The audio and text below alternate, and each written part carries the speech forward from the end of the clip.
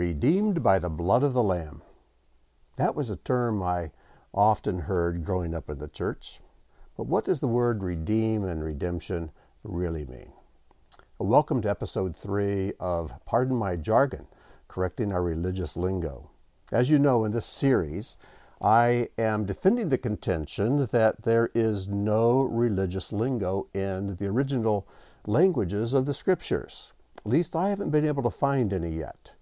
And so when we come to words like redeem and redemption, which we tend to consider to be religious words, the question is, what is the word that we find in the Hebrew and in the Greek? What did it mean to the people of the day, the people who read the Scriptures in their original languages?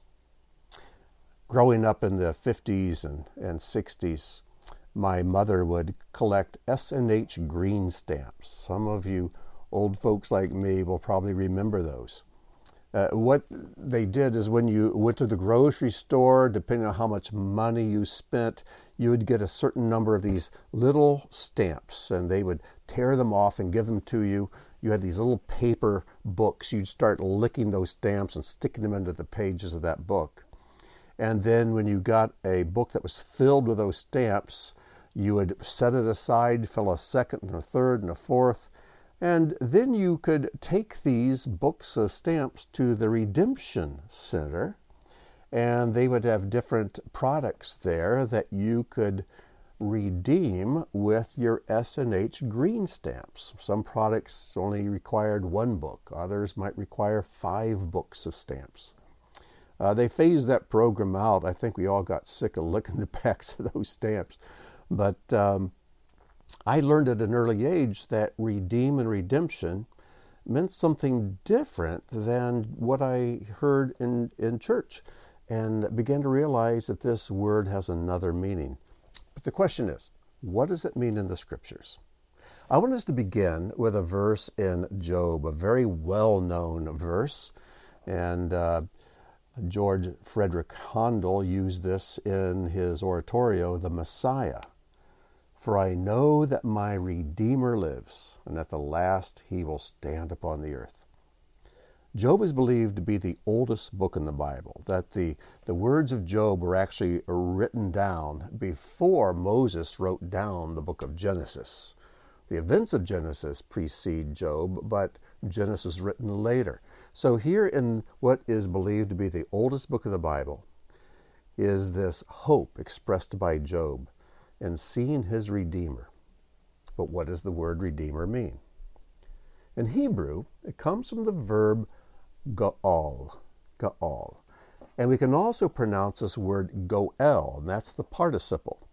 And this is the word that is normally translated redeem or redeemer. But it's also translated as kinsman in some places and avenger in others. What's behind this word? Why does it have so many meanings? And in case you forgot your middle school grammar, a participle is a verb form that can act as an adjective or a noun. We use them all the time. For example, you might say, if someone asks what you're going to do today, you say, I'm going to go shopping. So shopping is the verb. And I'm going to do some shopping. But there, when you say do some shopping or I enjoy shopping, shopping acts like a noun. So a participle is a verb that can operate also as an adjective. He's a shopping fanatic. That's using shopping as an adjective to tell us what kind of fanatic this person is. And it can be used as a noun. Shopping is something I love to do. Shopping is something I don't like to do.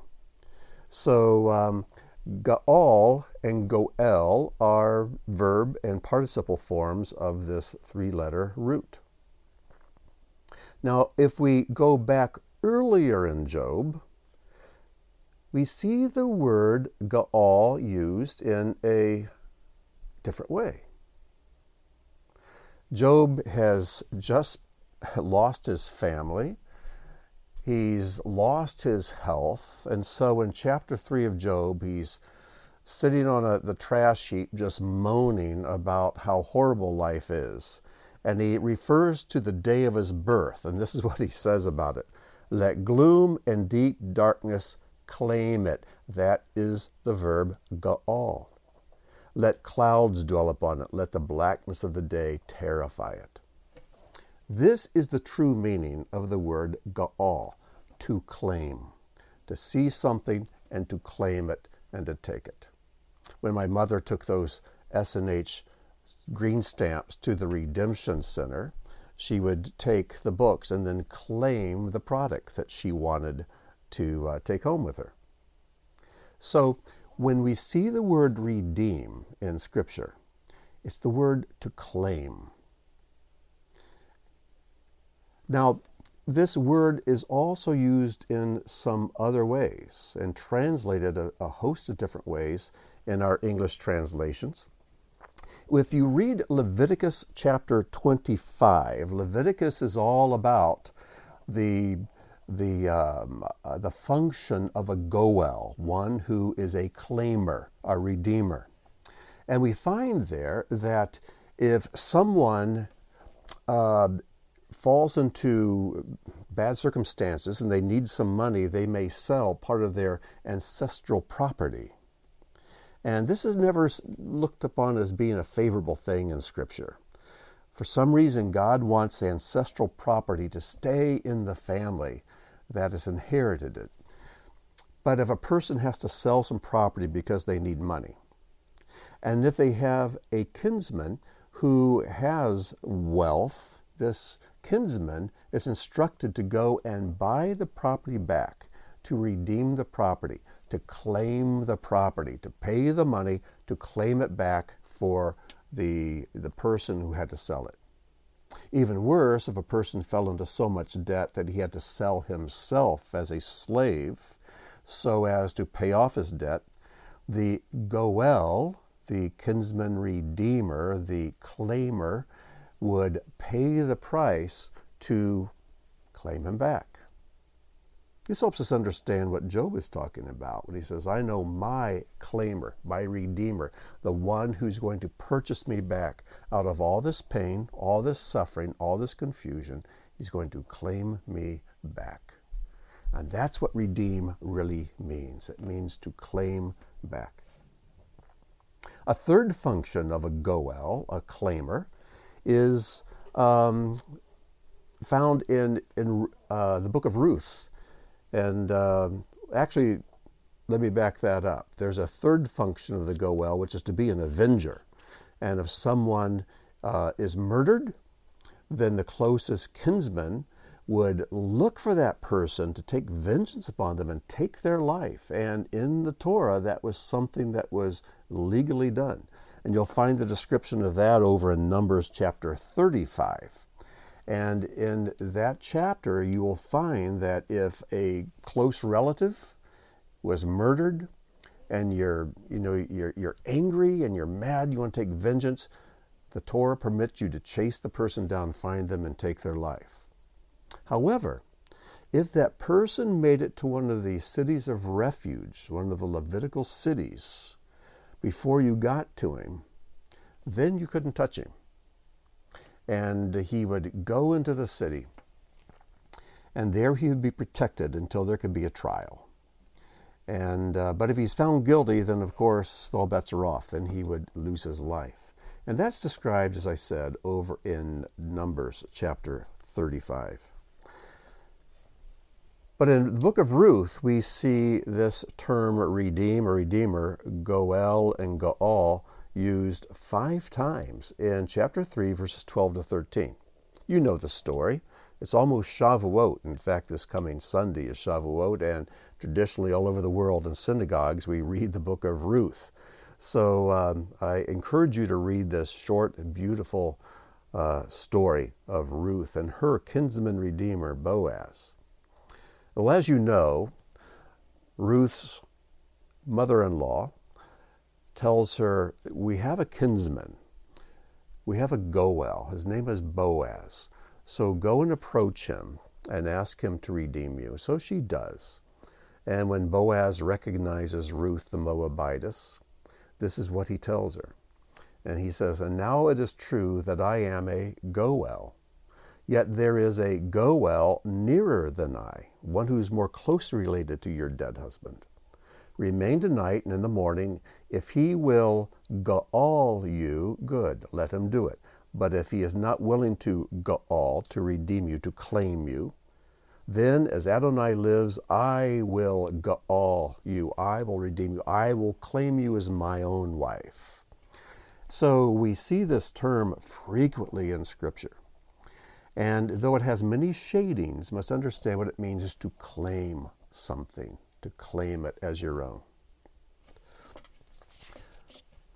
Now, interestingly, there's another Hebrew word that is a homophone. It sounds exactly like the verb goal, and here you see it in red.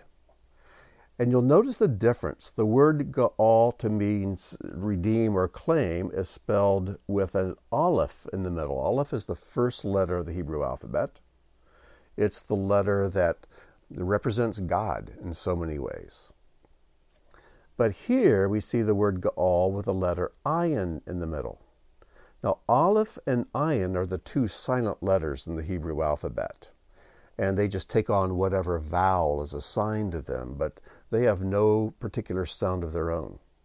Aleph means a master, and it's the first letter of the alphabet, silent letter, and the word El and Elohim and Adonai all begin with Aleph.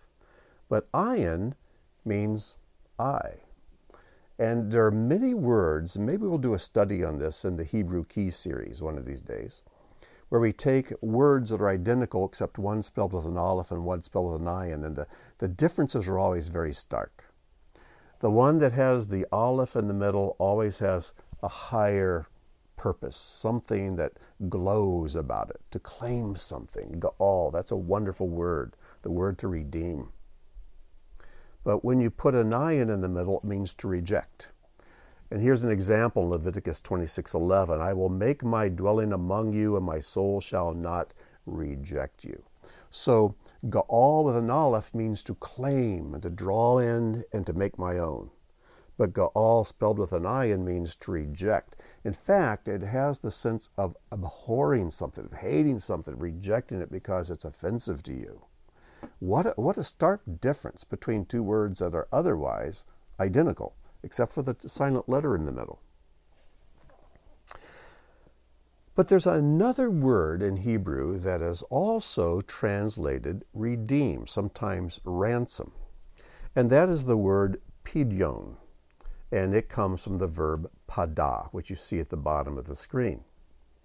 In Exodus 21:30, it's discussing if a person has an animal, say an ox with horns, and this animal is known to be kind of vicious and one that tends to attack, and this owner of this animal gets slack in his watch care of this animal, and the animal gets away and kills someone, then according to the Torah, the ox is to be killed and its owner is to be killed. However, if the victim's family and the court decides, they can say, all right, we're not going to take your life, but you must pay a ransom for your life. And that's what this verse is about. It says, if a ransom is imposed on him, then he shall give for the pidyon, the redemption of his life, whatever is imposed on him. So what is the difference between Goal and padah? Goal means to claim, but padah means I pay a price to claim this thing. I can't steal it. I have to pay a price, and the price is the pidyon. But when I've paid the pidyon, then I can Goal what I have paid for. So there are two words in Hebrew which work together. There's a price to be paid, but then there's a claim to be made. You know, as believers, we are in a position of having been redeemed. Padah, the price has been paid. But God has not yet come back to claim us. And the day is coming when he will send his Messiah back to earth, and he's going to claim his own. And that's when Gaal takes place.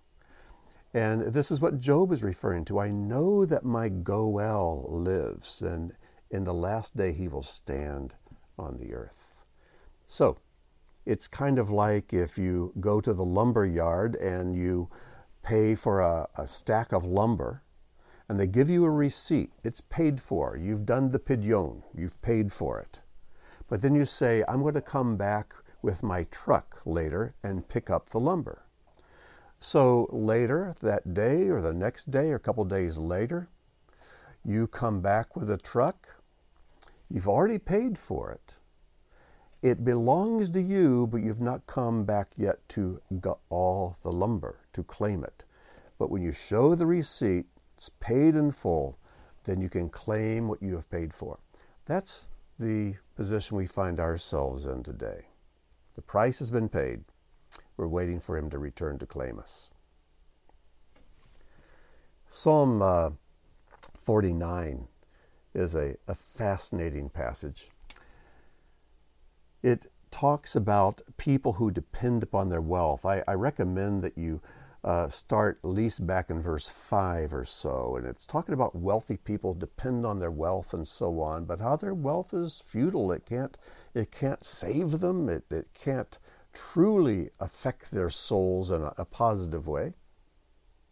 And then the psalmist goes on to say, yet no man can by any means ransom. And there he uses the verb twice. Yifda pada. Yifda pada. It means ransoming, can he ransom. It's an intensification by doubling the verb. By any means, no man by any means can pay the price for another, or give to God the price of his life for the pidyon, and our English translation usually translate this ransom. For the ransom of their life is too costly and can never suffice.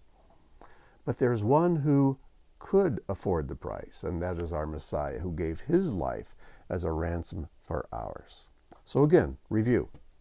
Gaal means to claim, but pada is to pay the price for what we are claiming. Now you may be wondering, what is the New Testament word, the Greek word for redemption? Well, it's very interesting. The Greek word for redemption, to redeem, to claim, to pay the price, is the word lutrao. Lutrao.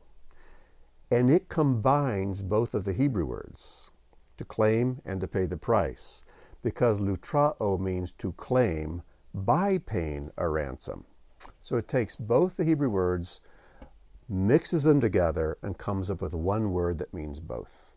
So I encourage you that as you study the Hebrew scriptures, you always look to see which Hebrew word is used when you see redeem, or sometimes purchase, or ransom, avenge, and be alert to the words Gaal and pidyon. But in the Greek scriptures, the apostolic scriptures, you'll find one word that's used. And there's also a noun form of this, which is very similar. But it means to claim by paying the price. Combines both together. So I'm going to close with two short passages from 1 Corinthians. The first passage is from 1 Corinthians 6, verses 19 and 20, where Paul says, you are not your own, for you were bought with a price, so glorify God in your body. And then in the next chapter, chapter 7, verse 23, he again says, you were bought with a price. Do not become slaves of men. So this is the tension we live in. We may not feel like we have been purchased because the world is still the same. We're still in these bodies, and there is difficulty, and there is contention in this world. There's struggle.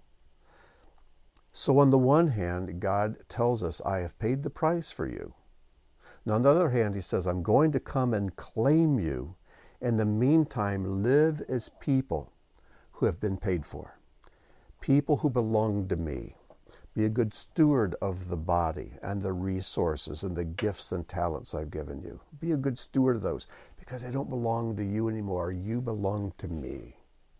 and I'm going to come back to get you. So be patient. That's the tension we live in here. And we're to be people of faith, people who are believers and disciples of Messiah, and live as people who are citizens of a kingdom above, not the kingdom of this world. So I hope this has been instructive to you, enlightening as we look into this word redemption and understand the foundational principles behind it. So I look forward to speaking to you next time. And pardon my jargon, next time we'll look at the word salvation, a word which everybody thinks they understand. But I guarantee there's much more to learn about this word. So I'll see you next time. Until then, shalom.